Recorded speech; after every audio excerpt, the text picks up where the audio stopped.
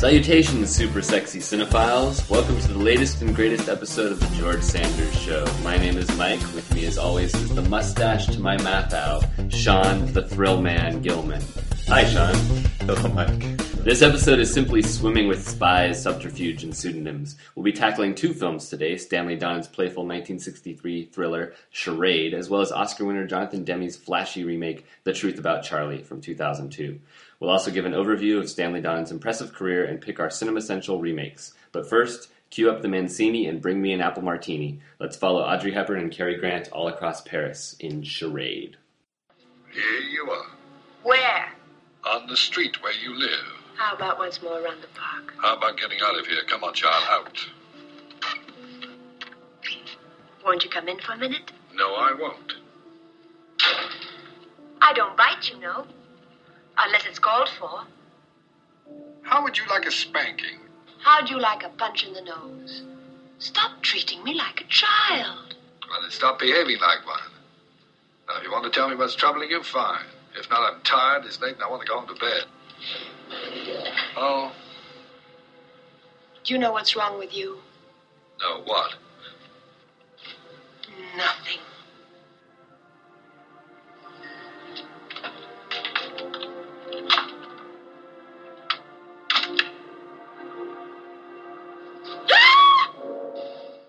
Okay, that was a clip from Charade, Stanley Donen's 1963 film starring Audrey Hepburn as a recently widowed woman who suddenly gets caught up in a mystery as a bunch of strangers from her husband's past come back claiming that she has money that was his and they want it. And Cary Grant plays a dashing Cary Grant type who may be on her side or he may be on the side of the villains. And we've both seen this film a number of times, Sean, or at least I've seen it multiple times. Oh, yeah, I've seen it a lot. It was yet another former Metro classic. That's right. This show's just going to be becoming a trend on the George Sanders Show. That's right. We're just going to reminisce about every movie we ever ran at a repertory theater. But yeah, it's a fantastic film. It really holds up to multiple viewings. And it's funny to me watching it.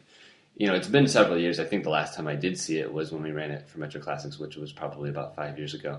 And I remember, I remember the basic plot elements and stuff, but there are still little things that surprise me, and I forget how many twists and turns there are, and how many, fake outs there are, especially with Grant's character. I mean, he has like 5 pseudonyms in this thing as you go through. And how it all plays out, and it's just a really fun movie all around, and I really enjoy it. Does it hold up for you? I assume it does. Definitely, it's on the short list of the most charming movies I've ever seen, and it helps that it stars 2 of the most charming actors ever. Like, here's my question for you: who is more charming, Audrey Hepburn or Cary Grant? God, oh man, that's really tough. I mean, taking my heterosexual lust out of the equation, but I'm actually really attracted to Cary Grant too, I must say. I mean, if I was going to run away with any guy, it might be Cary Grant. Even 60-year-old Cary Grant? Even 60-year-old Cary Grant. I mean, he's... I know that famously this was one of his last film roles because he realized he was, getting past the point of... He's 25 years older than Audrey Hepburn in this film. Yes, but you know what? It still works. I mean, it does. And I guess I think I'd go with Grant. I think he's a little more charming than Audrey Hepburn. I just picture him, taking that shower in this movie with his clothes on, and how awesome with his clothes on, of course, is how you picture Cary Grant taking a shower. Yes, exactly. That's how charming the man is. The chemistry between them is palpable in this, and I think he said after finishing this movie, they asked him, what's next for you, or what do you want to achieve next, and he said, I just want to make another movie with Audrey Hepburn. Well, who wouldn't want to?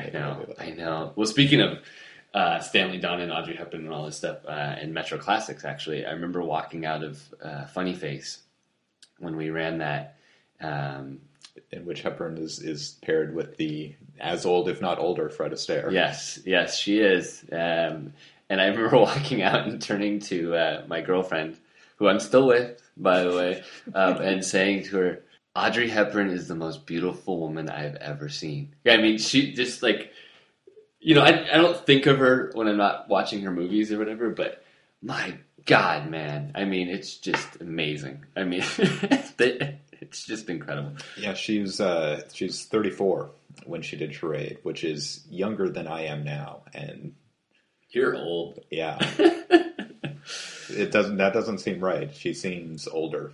Yeah, she's and you know, I shouldn't just talk about her looks and her charm and all that stuff, you know, because she's also a phenomenal actress, and she does she carries the weight of this movie. It's a really difficult part because her character is constantly ping-ponging back and forth between being suspicious of Cary Grant and lusting after him, and she manages to sell all of these reversals without the character seeming like ditzy or flighty or dumb. She does. You know, if I do have one criticism about this film, it gets to be a little unbelievable, like the fifth time she forgives Cary Grant's lies. Not because of her, but just because the story is so convoluted, which is part of the fun. But, you know, watching it this time, you know, I kind of did a little eye roll, you know. Well, so much of our acceptance of that comes from it being Cary Grant. Right. And with a different actor cast in the part, it's not so believable. You need... Maybe we'll talk about that later in the show. You need somebody as charismatic and as charming as Cary Grant, because you will forgive him anything. Yeah.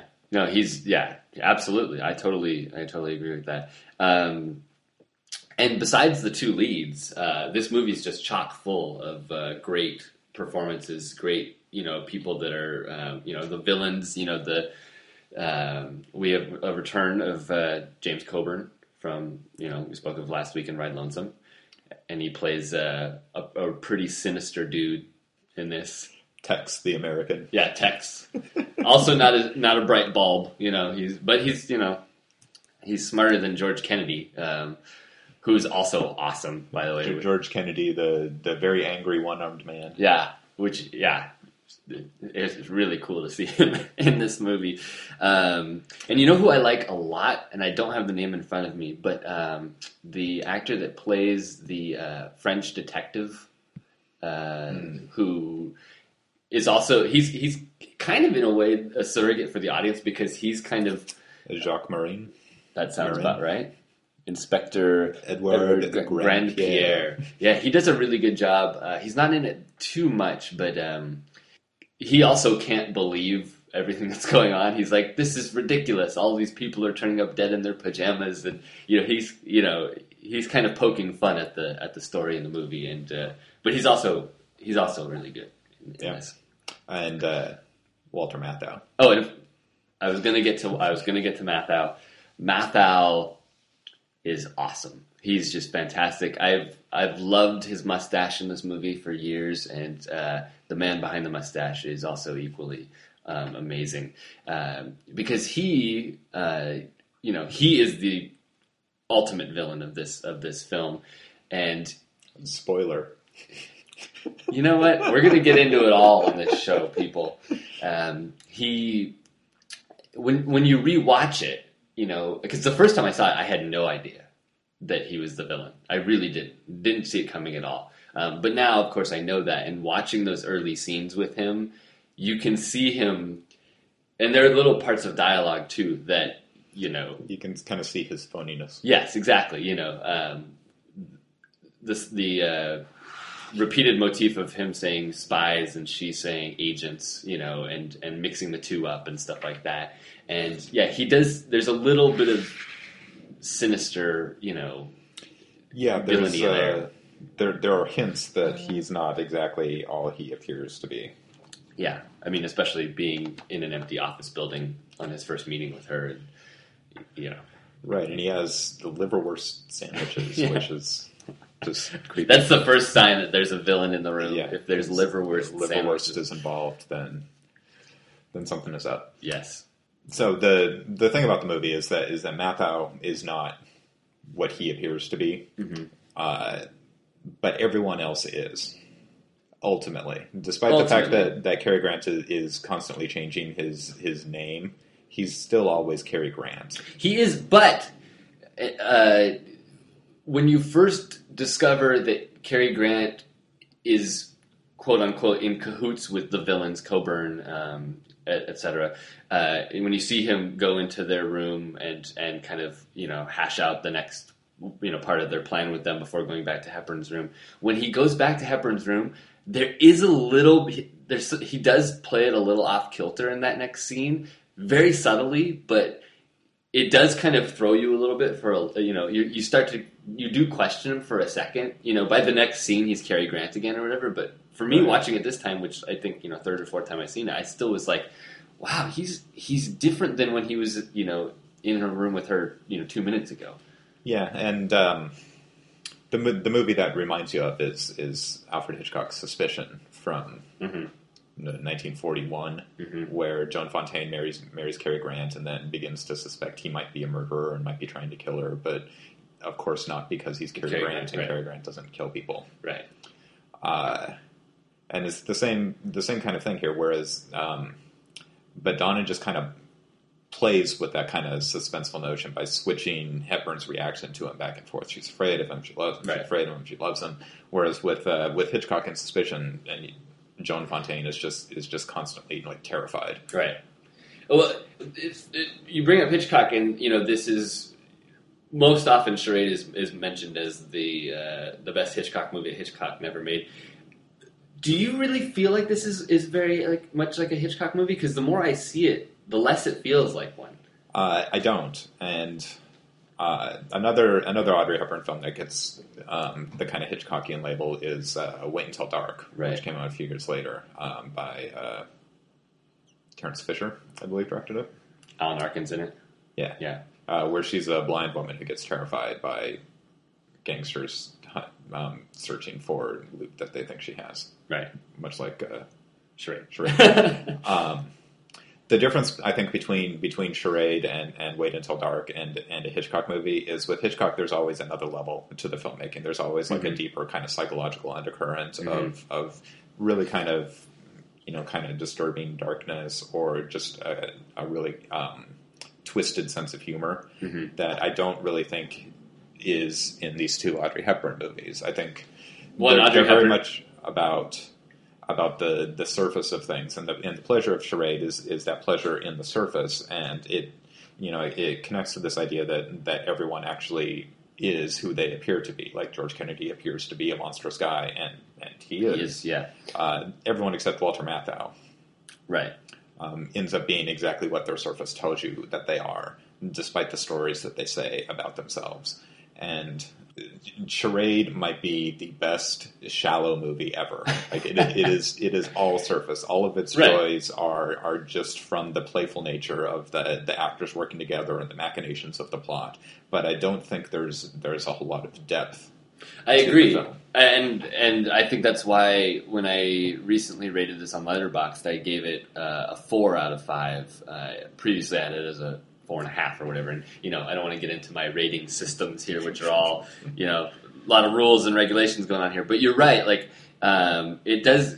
The fact that there's not much to chew on, like a really great Hitchcock movie, you can analyze it and you can live with it and you can think about it endlessly, and you don't get that Hitchcock with film that came out the same year was The Birds, right?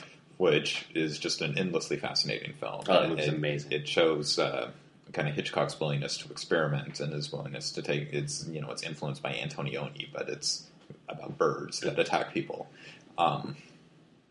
for no given reason. I don't know that Stanley Donen is that ambitious a filmmaker. I don't think so either. But that's not to say that not everybody needs to be. If you can make a Cracker Jack, not at all. I don't think that's a negative. I mean, on Letterboxd, I rate everything on a scale from 3 to 5 stars. So my ratings are a little skewed because I like everything, but I give it a 5 stars. I think it's absolutely perfect as a confection.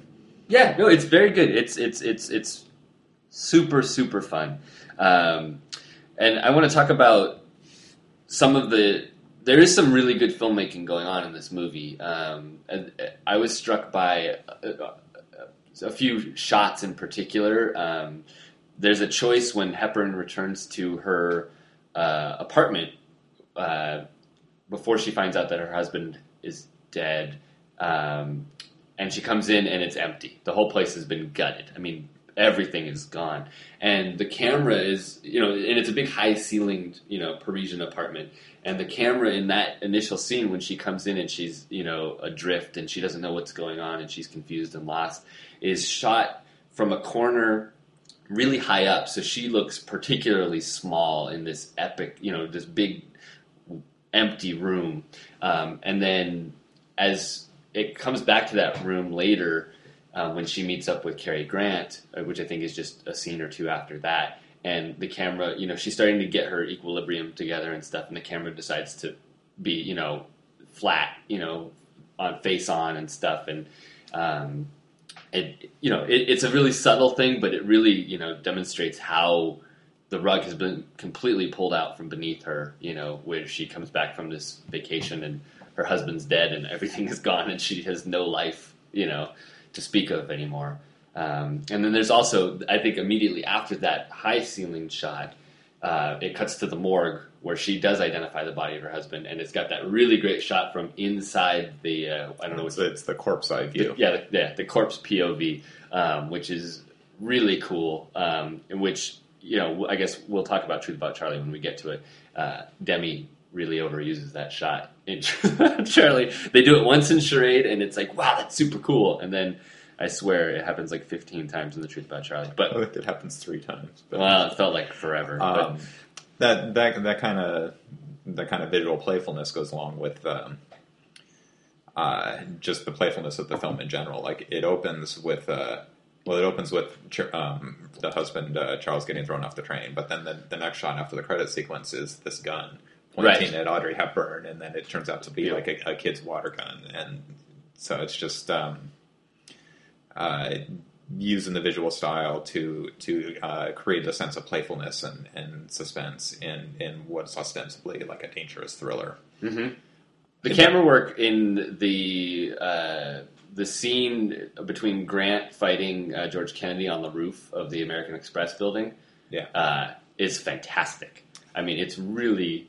I see the look on your face there. I was going to talk about that scene. And, you don't like it?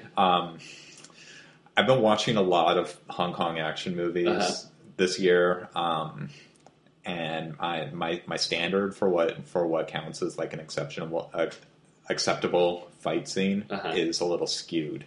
Well, this is definitely not a Hong Kong action movie, right? But I think the camera placement.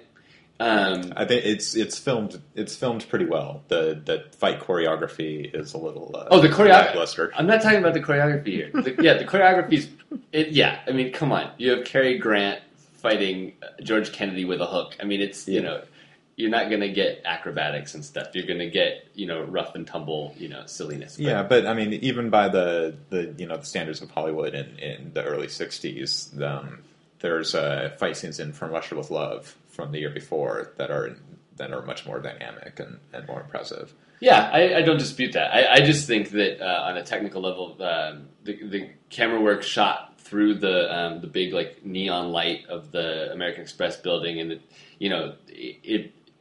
it heightens the scene and makes it work when the Donen captures the action that is there really well, and as you would expect from a maker of musicals, he knows how to film people moving. I just wish he had gotten somebody the choreographic quality of Gene Kelly or Hermes Pan to choreograph the fight scene. I don't disagree with that. I think the final sequence, the shootout in the colonnade, and then in the theater with Grant and Mathau is really well choreographed and really well put together. I think that's a really interesting fight scene. Yeah, that's a very good. Yeah, it's a very good climax to the film.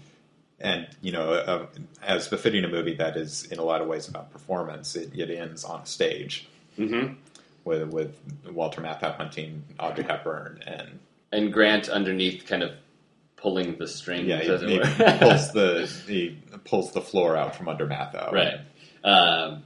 It's a really well done scene, and when they're having the standoff prior to that, Mathau's pointing his gun at Hepburn, and Grant is slowly sneaking up on Matthau and stuff.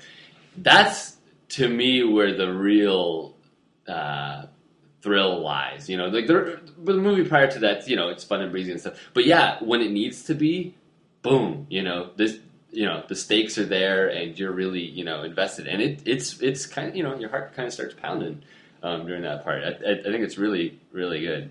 There's also really, you talk about it being breezy and fun and stuff.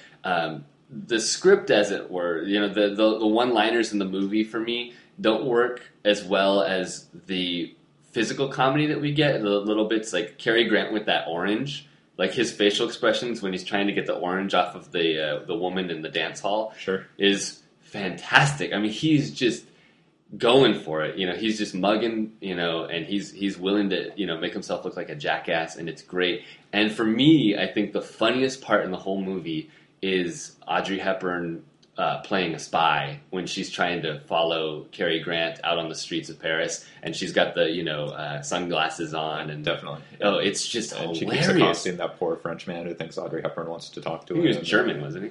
Yeah, German, right? He's a tourist. Yeah, he's a tourist. Fraulein or whatever. Those two parts to me were just hysterical. I mean, I was just they both are really great comedians. Yeah, well, Grant, is on the short list of greatest comic actors ever. I don't think he's. Where would you put him as among the greatest actors ever, though?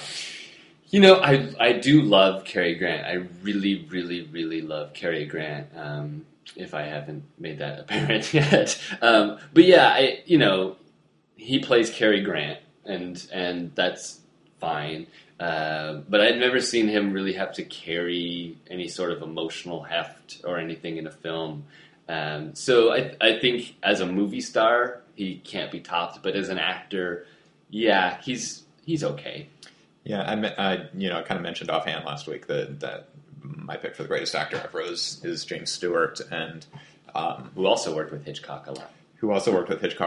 But in Stewart's Hitchcock films and in his films with Anthony Mann, he's willing to go to like some really dark places and really kind of plumb the psychology of like the James Stewart star persona. Mm-hmm.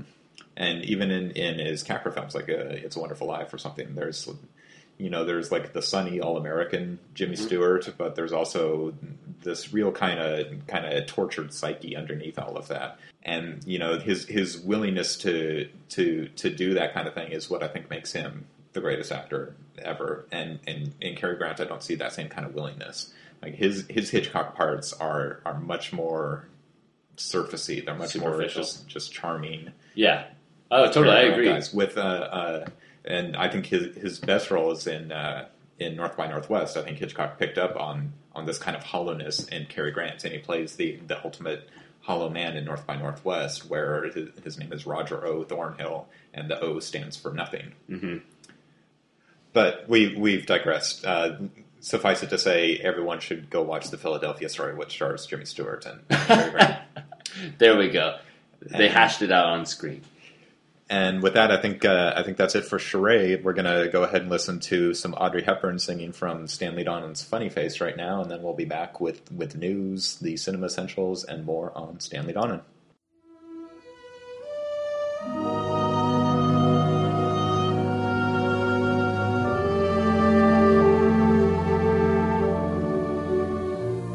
I was taught that I ought not expose my inner senses.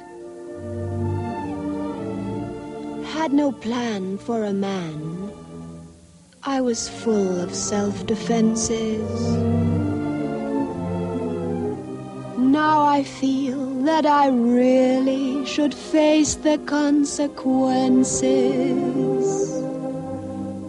My philosophic search has left me in the lurch. I must find why my mind is behaving like a dancer. What's the clue to pursue? For I have to have the answer. I could cry salty tears. Where have I been all these years? Is it fun, or should I run? How long has this been going on? All right, thank you, Audrey. Now it's time for our weekly news section where we talk about what's going on in the world of movies before we get to our discussion of the remake of Charade, The Truth About Charlie.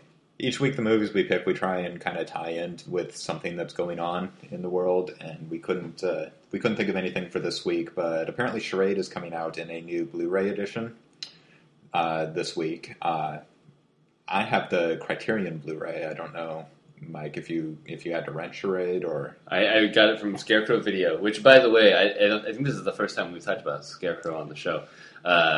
Scarecrow is the greatest video store in the world, people. If you're not from the Seattle area, Scarecrow's come through for me on so many occasions, and I think I've gotten almost every film that we've watched, besides the ones that I've owned, from Scarecrow, including both of the films for next week. So, shout out to Scarecrow. Thanks. Yeah, every week I drag my two kids under age 2 to Scarecrow, and we go and load up on 2-for-1 Wednesdays. So. But anyway, speaking of Criterion Blu-rays, I think the Criterion of Charade might be part of the big Barnes & Noble 50% off Criterion sale that happens every twice a year. It just started this week. It'll run through, I think, the end of July. So now is the time to buy Criterion DVDs. Before Barnes & Noble does not exist anymore. Before Barnes & Noble doesn't exist anymore. Do you have any Criterion recommendations for the people out there, Mike? I would recommend... Well, I just watched Fallen Angels, Wong Kar-wai's film, and on my wish list I've had the Blu-ray of In the Mood for Love, which is my favorite Wong Kar-wai film. I just got that one. My kids gave it to me for Father's Day. Oh, how sweet! And very astute for being under the age of 2. Yeah, they're pretty smart kids. Yeah, they're prodigies. Yeah, incredibly ugly though. So I'd recommend In the Mood for Love. In the Mood for Love is a great pick. The Criterion of Chungking Express, because not an episode of the George Sanders Show can go by without me talking about Chungking Express. That is also an excellent buy. I would recommend I like to get the Eclipse series at 50% off time, because they're often really expensive, but they're good value for your money with the sale. Mm-hmm. And I'm going to go ahead and recommend the late Ozu set and also the silent Ozu set. You can get both sets. That's 8 movies by Yasujiro Ozu, and they're all awesome. That's pretty cool. Yeah. Okay. The other piece of news this week, I mean, there's not too much going on, but I was thrilled to see that earlier this week, The Dissolve, which is a new film website created by basically the entire former film staff of the AV Club, which is the Onion's pop culture offshoot. They all defected from the AV Club earlier this year, and have now debuted their new site, The Dissolve, and I checked it out last night, and it's really cool. They've got some really interesting features up there, and I think it's going to be really great, and some of my favorite writers will be writing for them, like Noel Murray and Tasha Robinson, and there's a whole bunch of people. People may be familiar with Scott Tobias. He appears on Film Spotting from time to time, and some really great stuff. So I'm very excited about The Dissolve coming out. Yeah, I'm looking forward to them too. I have this stuff bookmarked, but I haven't gotten to it yet because I don't have any time. Yeah, well, it's a flashy little page. I'm still navigating it, but it looks pretty cool. So with that, we will move on to our section Cinema Essentials, where each week we think of what we think is the quintessential film for some sort of style or feeling or what have you. And this week, since we're doing The Truth About Charlie, we're going to talk about what we think is the Cinema Essential remake. A film that was, probably a success, and somewhere down the line someone decided to do it over again, and maybe, I don't know if yours is your remake. Do you think your remake is better than the original version of the film? Well, I have a couple remakes because I don't know which one you're going to pick. So why don't you tell me what yours is, since I went first last week, and then I'll be able to answer your question. Okay. Well, originally the first thing I thought of was Evil Dead 2: Dead by Dawn by Sam Raimi, which I think is I think it's a perfect movie, and I've seen it a zillion times. But then I realized far too late that I've never actually seen Evil Dead 1, so I can't actually consider the quality of it. That would be kind of unfair. Yeah, it would be kind of unfair. So it's much better than the first one. That's what I've heard, and I think that's why I just keep rewatching it. I've seen Army of Darkness, which I like quite a bit too, but I do need to be for our essential sequels list. There we go. So what I did end up picking was Sweet and Lowdown, which is Woody Allen's jazz age adaptation of Fellini's La Strada. It came out in '99, I believe. Yes. Sean Penn plays a jazz guitarist, the second best jazz guitarist after Django Reinhardt, and he's in a relationship with a woman named Hattie, played by Samantha Morton, mute. She's mute, and I saw that movie. It played at this theater on Van Ness in San Francisco when it came out in '99. And I was living on the peninsula at the time, and I would take the train up to the city and see movies and stuff. And I saw Sweet and Low Down. I think it was opening week. It didn't play for very long because that movie kind of disappeared pretty quickly. I loved it. I mean, I just was floored by it. I just thought it was. Had you seen La Strada before? I can't remember where it fell in my La Strada, because I think I saw La Strada around the same time. I might have seen Sweet and Low Down first, but I definitely saw La Strada around the same time in my life. But I ended up loving Sweet and Low Down so much that I ended up taking the train up to San Francisco twice more in the next week or two and seeing the movie 3 times in the theater. I haven't seen it since then because it's such a special memory for me, and I have a feeling that the second half of the movie probably doesn't hold up as well as I would like to think it does. Once Hattie leaves the screen and she disappears for a while and Uma Thurman shows up, in my head I think that the movie kind of falls apart there maybe a little bit. But it's generally the case when Uma Thurman shows up. Uma's just fine. She's no Samantha Morton, though, I'll tell you that much. But well, that is true. Yeah, but I really love Sweet and Low Down, and I love La Strada too. I would have to watch them both again to see which one I prefer. I do own the Criterion of La Strada, which you could also buy at the Barnes & Noble sale, probably, which is a fantastic film. It might be my favorite Fellini. Giulietta Messina, Anthony Quinn. I mean, it's just great. It's definitely one of my top 5 Fellini. I've only seen 5, but yeah, I think the closest contender would probably be Juliet of the Spirits, maybe, which I also saw in San Francisco, high on mushrooms. I imagine that would help. I haven't actually seen Juliet of the Spirits. It's pretty crazy. I Am Boring 8.5 is my favorite Fellini. Yeah, that's really good too. You know what? But I like Nights at Cabiria more than Nights at Cabiria is really good more too. Than La Strada. Yeah, I mean, it might be a sentimental pick, La Strada, for me. You know what Fellini movie I can't get into? La Dolce Vita. I haven't tried to watch it in 15 years. I've tried to watch it twice in the course of my life, and both times I've stopped. I for some reason, I know one of these days I will climb that mountain, but it hasn't happened yet. I'm looking forward to watching it again someday. I imagine I will like it much more the second time around, now that I'm older. Yeah, I hear you. What's your Cinema Essential remake, Sean? Well, I had to come up with some parameters for this because, remakes, it's such a broad topic, and there's so many ways that you can remake something. So I had to disqualify everything that was just a readaptation another material. Mm-hmm. So, like, Throne of Blood isn't a remake of Orson Welles' Macbeth. It's just another adaptation of Shakespeare's play. And then I wanted... What about stuff that was, like, originally... So, like, something like The Front Page, which was originally, like, a stage thing? Yeah. Cut out. That doesn't count. Cut out. It has to be, like, a remake of a film. Got it. And I wanted it.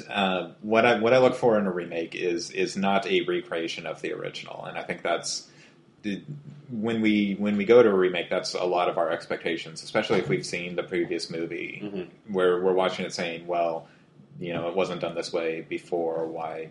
Mm-hmm. This is dumb. They did it wrong." Right.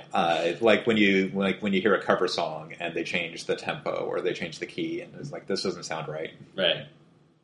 I want something that doesn't sound right, but doesn't sound right for a good end. It takes the same material and makes something new and interesting out of it. Mm-hmm. So the pick I'm going with, we have a kind of a Hitchcockian theme here. I'm going with his own remake of The Man Who Knew Too Much from 1956 with Jimmy Stewart and Doris Day. A Jimmy Stewart pick, Sean? Yes, a Jimmy Stewart pick. The original Man Who Knew Too Much is this really, really tight, really exciting kind of hostage drama with Peter Lorre as the villain, and the whole movie is very compact. It takes place in like 75 minutes in just a few locations, and it's really suspenseful. It's one of his great British films from the 1930s. But the remake it's like over 2 hours long. It takes place in a lot of different locations. It's in color. There's all this kind of weird family drama and the exploration of the dynamics in the marriage between Jimmy Stewart and Doris Day. And I think it makes a really interesting commentary on the kind of domestic life in the 1950s that is very specific to its time and place. Like the remake of Man Who Knew Too Much couldn't be made in 1934 because the society that it comes out of didn't exist then. So it's a completely different movie with the same basic plot of a guy who kidnaps a kid and is trying to assassinate somebody. The details aren't important. It's Hitchcock. The details don't matter. Right. Have you seen? I have not. I've seen, Hitchcock. I've probably seen more Hitchcock movies than any other director, and yet there's so much more for me to see. I mean, I own both of those box sets that came out. The Universal one, and then the one that was it Warner's, or the one that has North by Northwest and stuff on there. Yeah. And I've been meaning to watch both of those. I think I have them on my watch list on Amazon or something, but I just have not gotten around to it. So I really need to see it. But I want to see the first one first, obviously. Yeah, the first one, there's a Hitchcock series coming up at the SIF Cinema in Seattle, and they're doing his 9 Romanian silent films, and then they're also playing some of his British movies, and they're playing the original Man Who Knew Too Much on the same night as the 39 Steps. Yeah, at the end of this month. So if you haven't seen them, definitely go check those out, and then watch the remake, because the remake is good, and Doris Day sings "Que Sera Sera." Boom. That's your tickets paid for right there, my friend. Thanks for mentioning that SIF series, because I'm going to definitely make it out to some of the silents, because I haven't seen any of the silents, and I would like to go see some of the British ones I haven't seen. I've seen The Lady Vanishes, which they're also playing. They're playing that with Blackmail, which is the first completely all talking British film. That's a really good movie too. It's pretty fun. Yeah, so go check that stuff out. And now, as we segue into the remake, we're going to talk about the creator of the original of Charade, Stanley Donen. Tell us about Stanley Donen, Sean. Stanley Donen is an interesting director, because he's one of those guys who made a lot of really good movies, but he never really seems as personal an artist as a contemporary like Vincent Minnelli. Mm-hmm. He's most famous for his musicals, especially his collaborations with Gene Kelly in On the Town and Singing in the Rain. He also did Seven Brides for Seven Brothers and The Pajama Game, also with Doris Day. in the 60s, he kind of went away from musicals as the musical died. He did Charade. He did another movie with Audrey Hepburn that's really interesting called Two for the Road, which in which she and Albert Finney are a married couple going on vacation in France, and the film takes place over 3 different time periods, and they're intercut. It's like the first time they went there, and then in the middle when they're young and newly married, and then the third time when their marriage is falling apart, and it cuts through all of these times as they go through on the same vacation. It's really kind of formally interesting, the structure. That sounds awesome. I've never heard of that movie. I need to check that out. That's good. It's from 1967. I've never properly rated it on my website because when I watched it, I missed like the first 15 minutes. Oh, okay. But from that point on, the movie was really good. That sounds really cool. It's something I've always meant to rewatch. Anyway, that kind of playfulness and experimentation is really, in my mind, what marks him as distinct as a director. Like, he's just kind of willingness to play around with film form and movie structure and just kind of try anything and just see what sticks. And the end result usually ends up being a really entertaining movie. Although, like we were saying with Charade, there's not like a dark heart to Stanley Donen. He just is a really good filmmaker. Well, do you think you could pick a Donen, like, in a lineup? Do you think you could pick a Donen film out? Do you think he has distinctive enough style to be like, oh, this feels, yeah? No, I don't. I don't think he's that personal of a filmmaker. Yeah. He's a good craftsman. That being said, there's like a dozen Stanley Donen films that I've seen, and I've enjoyed all of them. Sure. Yeah, absolutely. I mean, like we discussed during Charade, it's not a bad thing to just be really capable at your job. Yeah, I wanted two of his musicals that don't get they don't have the reputation of the Gene Kelly ones or Seven Brides for Seven Brothers, which Seven Brides for Seven Brothers is one great scene with a terrible movie around it, but that one scene is really awesome. Yeah. He did a musical with Debbie Reynolds and Bob Fosse called Give a Girl a Break. That's really cool, and it's got like some really interesting dance sequences with Fosse's choreography and just kind of weird, playful set design with Stanley Donen. And the second movie is It's Always Fair Weather with Gene Kelly, which is one of the darkest musicals that Hollywood ever produced. It takes place 10 years after the end of World War II, and it kind of reprises the characters from On the Town. In On the Town, the 3 sailors arrive in New York on shore leave, and they have like this wonderful adventure, and it's this really happy movie where they meet up with women and they have a lot of fun, and the whole world is like open to these wonderful experiences. And then 10 years later, we get It's Always Fair Weather, and the 3 soldiers reunite, or sailors, I can't remember which they are. They reunite, and basically the last 10 years of their lives have been the steady downhill slide from this high, this kind of post-war euphoria that they had, to where they're all really depressed and miserable in the 1950s, and it's just kind of this dark side to the middle-class ideal of the 50s, all in a musical that has like a 10-minute sequence of Gene Kelly on roller skates. So it's one of Kelly's most interesting films, and I'd definitely recommend that. Cool, Stanley Donen, good man. Also, in 1968, made a film called Bedazzled with Dudley Moore, which I haven't seen, but it was remade not too long ago, starring Brendan Fraser and Elizabeth Hurley.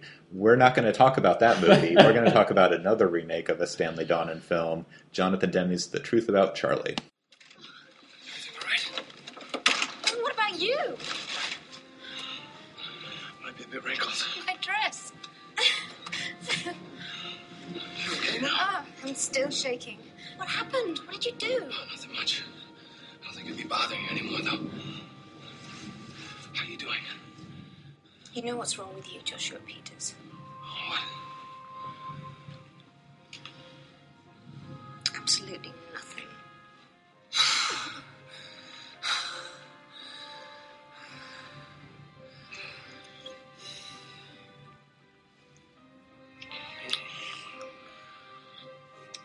I feel a little funny about this. I Kisses are funny.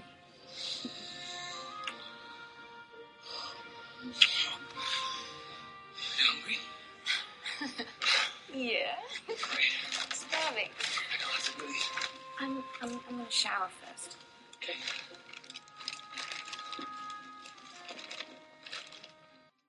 That was a clip from The Truth About Charlie from 2002, Jonathan Demme's remake of Charade, starring Tandy Newton in the Audrey Hepburn role, and none other than Marky Mark Wahlberg in the Cary Grant part. It's a very unusual film. It was much maligned at the time of its release. I think it's about to get a little more maligned as we get into Mike's reaction to it. It's a very different film than Charade. While it basically follows the exact same plot with much of the same dialogue, at least up until the end, the feel of the movie is very different from the kind of romantic, playful Paris of 1963.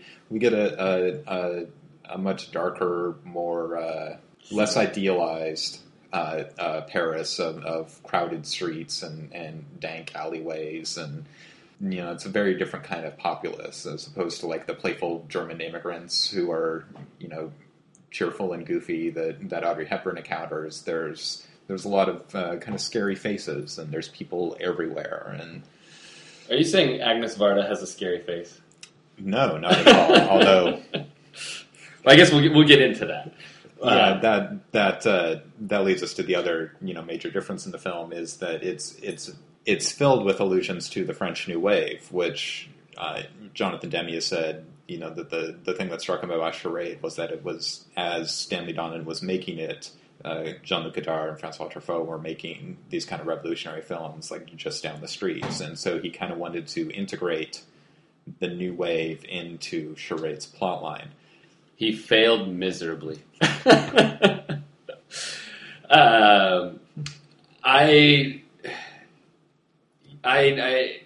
I watched this the same day I watched Charade. I watched it about 8 hours later in the day, and I told myself I'm going to watch this. I'm going to try and go into this as fresh as I can, having just seen the remake 8 hours before. And I'm really not trying to pick this movie apart in comparison to Charade. I'm really not. I'm trying to treat it as its own thing. And I think it's just a mess. I think it's just... If I want to be nice, I can kind of applaud Demme's idea of what he wanted to do with this. But I think he's torn between the two sides of it, where he wants to make this,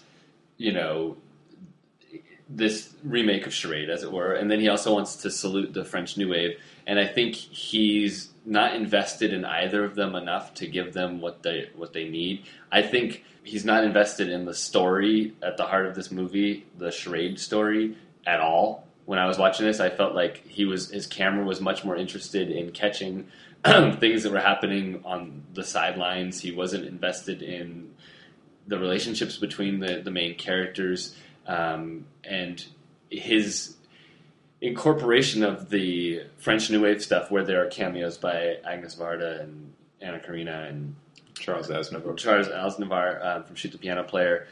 They're distracting. I mean, to me, when I was watching it, I was watching the movie, and Agnes Varda appears for just a second, but it's this close-up of her face as she's unloading umbrellas from Schwarberg. Yes, and I was like, Agnes Varda? What's she doing there? And then it takes you out of the movie. I mean, at least it did for me. And there's a way to salute an era of film. And it can be done well, I think. But I think here Demme just fumbles the whole thing. I just really, I could not get on board with this movie at all. I like seeing Agnes Varda. I like the idea of like Anna Karina leading people in a dance in a bar. I don't know that it's really well integrated into the movie as like a cohesive whole. It just seems like hey, look, the New Wave. Yeah. And by the way, I'm making this movie over here. And this movie over here, I think, is actually pretty interesting. And for the first half of the movie, it follows Charade pretty closely. And then somewhere around like the last half hour, last 40 minutes or so, it kind of turns into a different movie entirely, and that's what I want to see out of a remake. I want to see him going in like a different direction with the same basic setup, and I think he does that. And I think my criticism of Charade was that it was all surfaces with no real depth, and I think the criticism of The Truth About Charlie is it's all depth without the surface. Like the actual enjoyment of the plot doesn't really work because the plot doesn't really make sense, because all of a sudden the main kind of leap in the film is that the Tandy Newton, Audrey Hepburn character kind of becomes friends with the three people who are after the money. And then when they start dying, she gets really upset by this. But whereas in the previous film, they're just the monsters and evil and they die, and yay, we're happy about that because they suck. So whereas in Charade, everyone plays with surfaces, but they really are who they appear to be. In The Truth About Charlie, the play with surfaces is there, but everyone is actually different from who they appear to be. The bad guys really aren't all that bad. Mm-hmm. And that leads to the conclusion with the standoff with Tim Robbins and Marky Mark and the whole French police. Tim Robbins plays the Walter Matthau character, right? And Marky Mark plays Cary Grant. Right, and how it plays out in Charade, Walter Matthau's like, no, you got to believe me, and Cary Grant says, no, you got to believe me, and Audrey Hepburn, can't choose because everyone's lying to her. When Tim Robbins confronts Marky Mark, he immediately gives up the game. He's like, oh, hi, I'm this guy that everyone thought was dead, and you were the guy who I was pretending to be. Yeah. And Tandy Newton's like, what? Yeah. But, the pretense is immediately disposed of, and then the scene becomes something else, which is not a shootout. It's not an action sequence. It's everyone trying to put down their guns and not let the whole thing end in violence. It's a much more kind of humane approach to the story than you got in Charade. It was my least favorite part of the movie too, and I mean, and once again, not comparing it to what happens in Charade, but that scene goes on forever, and you just get bored to it. But Demme, as he does earlier in the picture too, he incorporates these flashbacks to the time when Tim Robbins' character was in the war with Charlie and with the other, villains or whatever you want to call them. Fighting in Yugoslavia or something. Right. And he keeps going back to these flashbacks, and they're muddled and loud and noisy, and they don't contribute anything to the film, and especially in that final end, the finale of the film, it just drags it on to this glacial pace, and then finally once Robbins gives up the gun, I mean, it's just deflation. There's no, and I don't think that's what Demme was going for. I could be wrong. I think he is trying to deflate. I think he wants to deflate the suspense thriller aspect of his movie. I think he wants to turn it into something else. Well, he didn't turn it into anything worthwhile. I mean, I'm sorry. I mean, I'm not trying to... The problem for me comes with the end credits, where it has this little tag where Charlie's mom poisons Tim Robbins in prison and kills him. Yeah. Which is like this, it's kind of a funny black comedy joke, right. But it totally undermines the kind of nonviolent conclusion. Hey, everyone, let's not kill anybody. Right. But now you're gonna die. But then, he gives you your cake and then makes you eat it. Yeah. Yeah.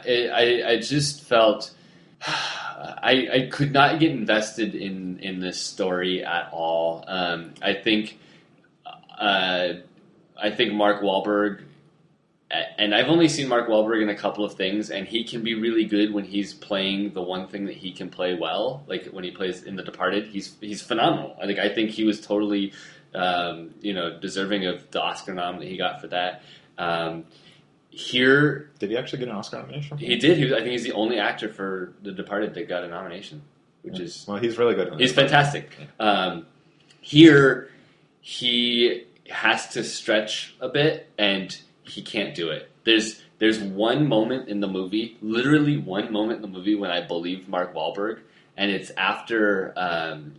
It's when we see him leaving Tandy Newton and going to meet with the villains in the adjoining hotel room, which is we discussed earlier in the Charade Part 2, where Cary Grant comes back and there's a little bit hint of cynicism with him or whatever. But there's the shot of Wahlberg walking down the hallway to the hotel room, and it's just shot from behind, and he leaves Newton in her room, and he's been, this sweet, nice guy or whatever, but then he's walking down the hall, and he kicks into the Wahlberg Boston strut, the like tough guy, and he's wearing a beret and a turtleneck, by the way, at this point, but which is just really, really hilarious to see. But he's walking down the hall to this other room, and he kind of goes into his tough guy persona just as he's walking there. I believed that 1 second of film from Mark Wahlberg. But what did you think of Mark Wahlberg in this movie? Marky Mark has an impossible task here. He's playing the Cary Grant part, and Marky Mark is many things as an actor, but charming is not one of them. He's dopey. Yeah. He can be menacing, as in The Departed. Charisma, charm, effervescence, comedy, not his bag. Not his bag. And Demme knows that, and that was his direction to him was to be the opposite of Cary Grant, and I think he succeeds in being the opposite of Cary Grant. Congratulations, Mark Wahlberg. Whereas Cary Grant is one of the most charismatic actors in the history of film, Marky Mark in this film is neither of those things.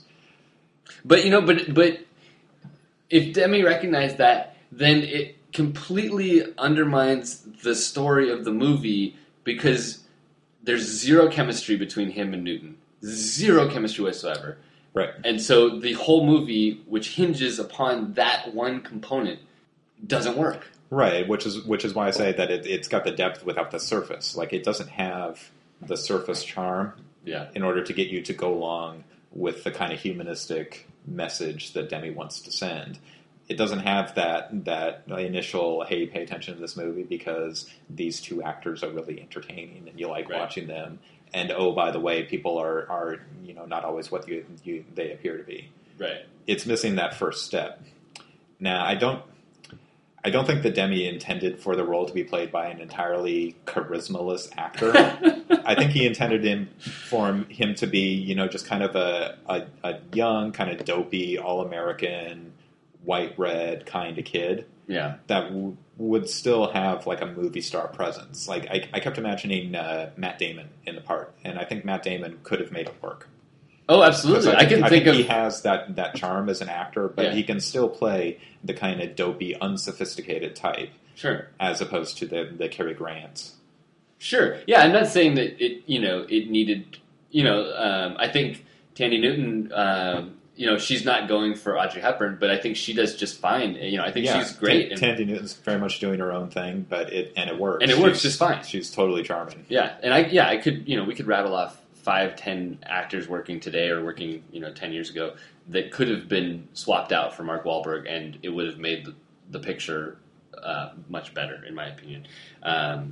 What did you think of Tim Robbins? I couldn't figure out why Tim Robbins was trying to do Walter Matthau's accent. Yeah, I couldn't either.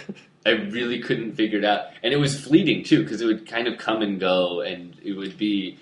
Tim Robbins is an actor who makes a lot of questionable decisions. Yeah. And I think this is one of them. It's not quite up there with his performance in Spielberg's War of the Worlds. That was the first thing that came to my mind, too. But... which, I kind of have to give him some sort of kudos for that, because that is the weirdest thing in the world, in the War of the Worlds. I mean, it's a very strange movie. It's very weird. Speaking of remakes. Yeah, absolutely. Well, technically, it's a readaptation. Right. But, okay, so, with Me Too, it seemed like Demme was throwing things at the wall to see what would stick, like going back to camera work or something. He does these annoying, distracting things. Like, there's the scene outside of the hotel. I think the first time Wahlberg's talking to, I think, the French police detective. Yeah.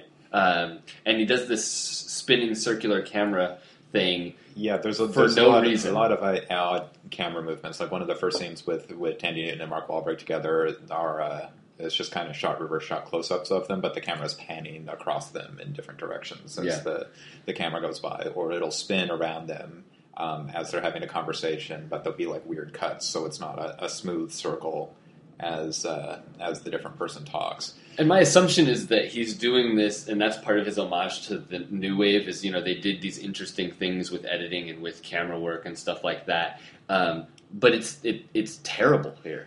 Well, I think what he's going after is kind of a decentering effect of a world that's off kilter and of shifting perceptions, and you're never really on stable ground. And there's a shot reverse shot sequence where Tandy Newton, who's fairly short, is talking to Tim Robbins, who's very tall, and the shot reverse shot is at angles, so you're at each person's point of view, either looking down at her or looking right up at him, and he does a lot of point of view shots. You talked about the corpse eye view, which he uses several times, and that kind of point of view shots are a Demme staple, is trying to put you inside another person's head.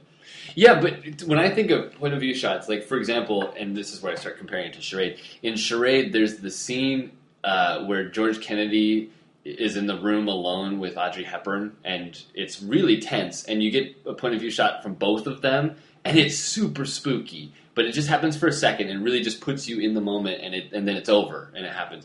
And here, it's just like to me, it just felt random. Demme shoots a couple of scenes near the end on digital outside, which is just kind of jarring. Like, why? Why are we doing this? I don't know. We're going to try this camera out. And then also, I thought in Charade, both films take place in Paris, as you said, and it's different versions of Paris that we see. But there's the great shot in Charade where Grant and Hepburn are walking along. I think they're having the ice cream or whatever, and the shot's pretty close in on them. And Audrey Hepburn points out Notre Dame or whatever, and the camera pulls, and you see it, and Cary Grant has a great line, "Oh, where did that come from?" or whatever, which is really right. It's just kind of a goofy, really great romantic view of Paris. Right, exactly. It's nice to see that. This amazing bit of architecture. Yeah. What's the last shot in this movie in Truth About Charlie before they go to the credits? The Eiffel Tower.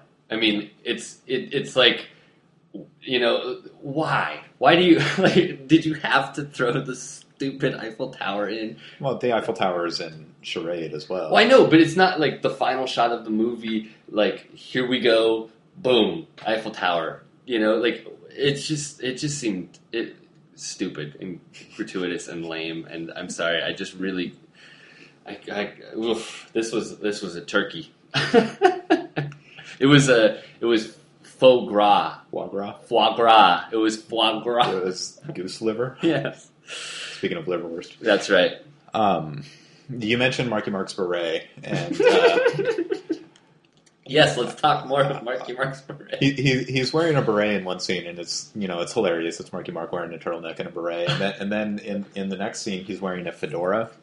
And the night before we watched this, my wife and I watched Sammo Hung's Wheels on Meals, his comedy from 1984 with Jackie Chan, and the clothes in that movie are just ridiculous. It's like the three leads we're having a contest to see who could wear the most hideous outfit, and throughout the movie, Sammo Hung keeps wearing a different hat, each hat more ridiculous than the last one. Yeah. So it's like he's playing this game of the silly hat game. And I was really hoping that Marky Mark was going to be playing the silly hat game, because he went from the beret to the fedora, but then he goes back to a beret, and I'm pretty sure it was the same beret. So yeah. I was a little disappointed there. Well, this is another... Yeah, talking about Mark Wahlberg, he doesn't have a sense of humor at all. And I think, there was that Saturday Night Live thing, Andy Samberg, being Marky Mark talking to goats. Goat. And so I think... After that happened, and I think I could be, making things up in my head, but I think originally Mark Wahlberg didn't take too kindly to that portrayal of him talking to animals. But I feel like there's been this shift in the last several years where Mark Wahlberg is trying, I don't know if his agent was like, we need to prove that you have a sense of humor, but now Mark Wahlberg is appearing in these comedies he's not really funny in them. He's playing a straight man, like he's in The Other Guys with Will Ferrell. Maybe it was his experience producing Entourage. Maybe that was it, But to me, when I see, a poster like that movie Ted with the teddy bear, right? And it just feels so calculated. Like Mark Wahlberg is now being like, "I'm funny, guys. Seriously, believe me," But I just can't buy it from this guy. He's Marky Mark. He will always be Marky Mark to me. Yeah, it's not a good fit for him. And what's disappointing is that this movie could have made Thandie Newton a bigger star. She's really good, yeah, like we said. And I think the only thing I've seen her in since this is Crash, which is terrible. Wasn't she in Oliver Stone's W too? I haven't seen it, but I think she plays Condoleezza Rice. I think I saw that movie. I think I've forgotten all of it. Yeah, no, but she's really good, and the moments of her that I really liked are the moments where she's alone. Like she has a couple scenes in the hotel room by herself. She gets drunk and she's playing around and stuff, and she's really fun. Like trying to find the money. Yeah, she's really game for stuff, and she's the antithesis of Mark Wahlberg in this film. That would make her Cary Grant, right? Because if Marky Mark is the opposite of Cary Grant and she is the antithesis of Marky Mark, then Thandie Newton is Cary Grant. We need a chalkboard. We need to chart this out. Well, in closing, I don't know what to say about this. What do you want to say in closing? Well, the Truth About Charlie came up on another podcast I listened to called The Cinephiliacs, which is a really good show, and you should all listen to it. And on that episode, the critic being interviewed was Keith Ulick. Mm-hmm. Time Out New York? Yeah, Time Out New York, and is a terrific critic, and he was a big fan of Truth About Charlie, and he talks about it as kind of indicative of Jonathan Demme's work and Jonathan Demme's humanism, and he thinks it's a great movie. You think it's a terrible movie. I think I'm somewhere in the middle. All of the surface. Way to hedge your bets, Sean. Every criticism you have of the film, I totally agree with, but also everything that Ulick says on the show about the kind of humanity and the humaneness of Jonathan Demme's vision of the film really kind of resonates with me. So I see it both ways. I'm in the middle. I'm sorry, Keith. I didn't see the humanism there. I didn't care. I just didn't care at all. I wanted it to end. Well, so it goes. What I like about doing this show, is that it is making me branch out and see things that I normally wouldn't see. And there's some Demme films that I quite like. I wouldn't consider myself a fan. But what have you seen from Jonathan Demme? I've seen Stop Making Sense, which I saw on the big screen in Olympia, Washington, and I'm not a huge Talking Heads fan. I like them just fine. It's kind of like how I feel about the Talking Heads, I think. I appreciate Jonathan Demme. I can dig what he's trying to do most of the time. But I'm not going to pull him out and, rock out to him every day or something like that. I like the Talking Heads. That's fine. Have you heard Weird Al's song Dog Eat Dog? It's his style pastiche of Talking Heads. No. It's amazing. Okay. It's really good. What's your favorite Jonathan Demme film? Well, Silence of the Lambs is probably his best. Philadelphia, I'm not a fan of. What'd you think of Rachel Getting Married? I really liked Rachel Getting Married. And Something Wild with Jeff Daniels and Melanie Griffith from 1986 is a really cool movie. Last year I saw his first film, the Women in Prison film Caged Heat from 1974, and that movie is really cool. That was Corman, right? Yeah. Started working with Roger Corman when he was a young filmmaker. Yeah, I'm interested, actually tying this in with Jim Jarmusch from last week. I'm interested to see the 3 Neil Young documentaries that Jonathan Demme's done, because I'm a huge Neil fan, and especially the last one, I forget what it was called. It came out last year, I think. Neil goes back to Canada, and I saw the trailer for it. Journeys? Yeah, and Journeys, and I'd be really interested to see that stuff, because I am a big Neil Young fan. Yeah, I don't think I'll be going out of my way to see his remake of The Manchurian Candidate. No, don't do it. Not after Jonathan Demme remaking another early 60s classic. Okay, well, that was The Truth About Charlie. We are going to listen to a little track inspired by the star of Charade. Audrey Hepburn. It's by Paul Desmond, who's a saxophonist worked a lot with Dave Brubeck. He had a little crush on Audrey Hepburn, and he wrote this song about her.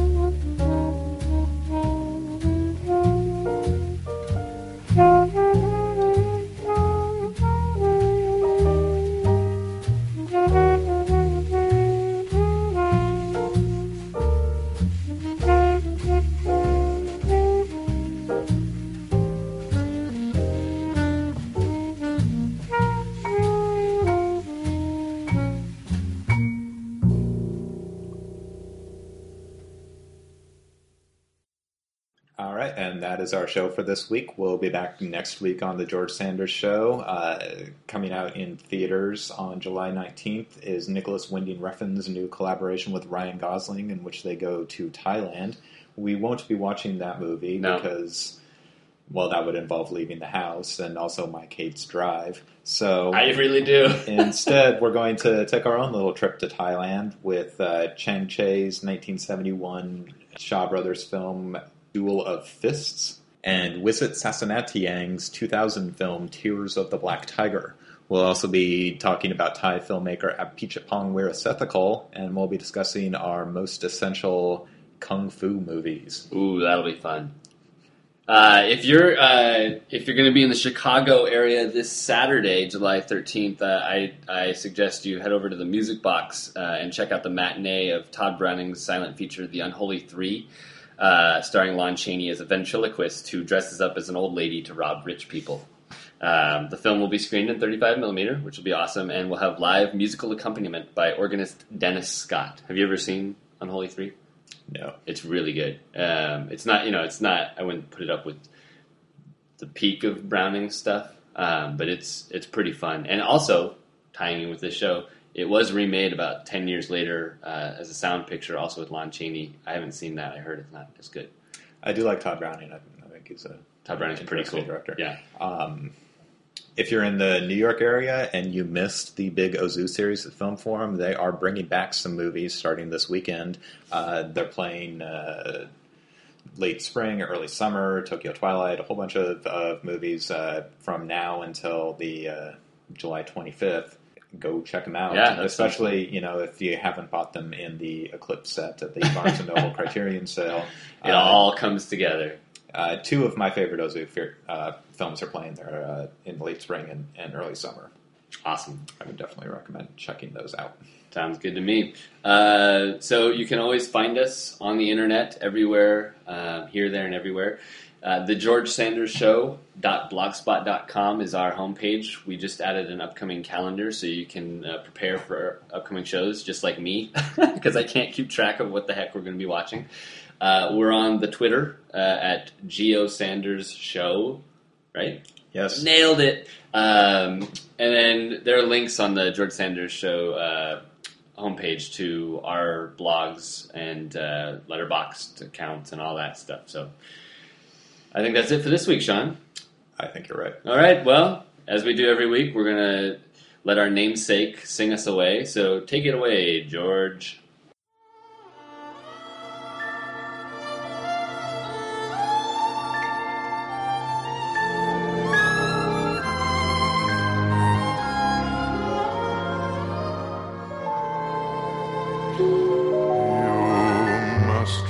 remember this.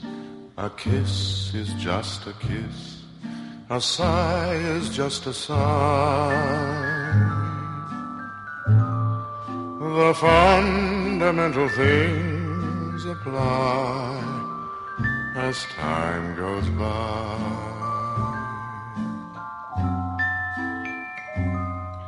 And when two lovers woo, they still say I love you. On that you can rely. No matter what the future brings as time goes by.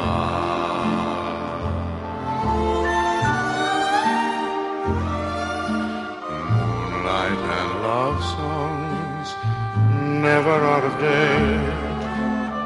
Hearts full of passion, jealousy and hate. Woman needs man, and man must have his mate, that no one can deny. It's still the same old story, a fight for love and glory, a case of do or die. The world will always welcome lovers as time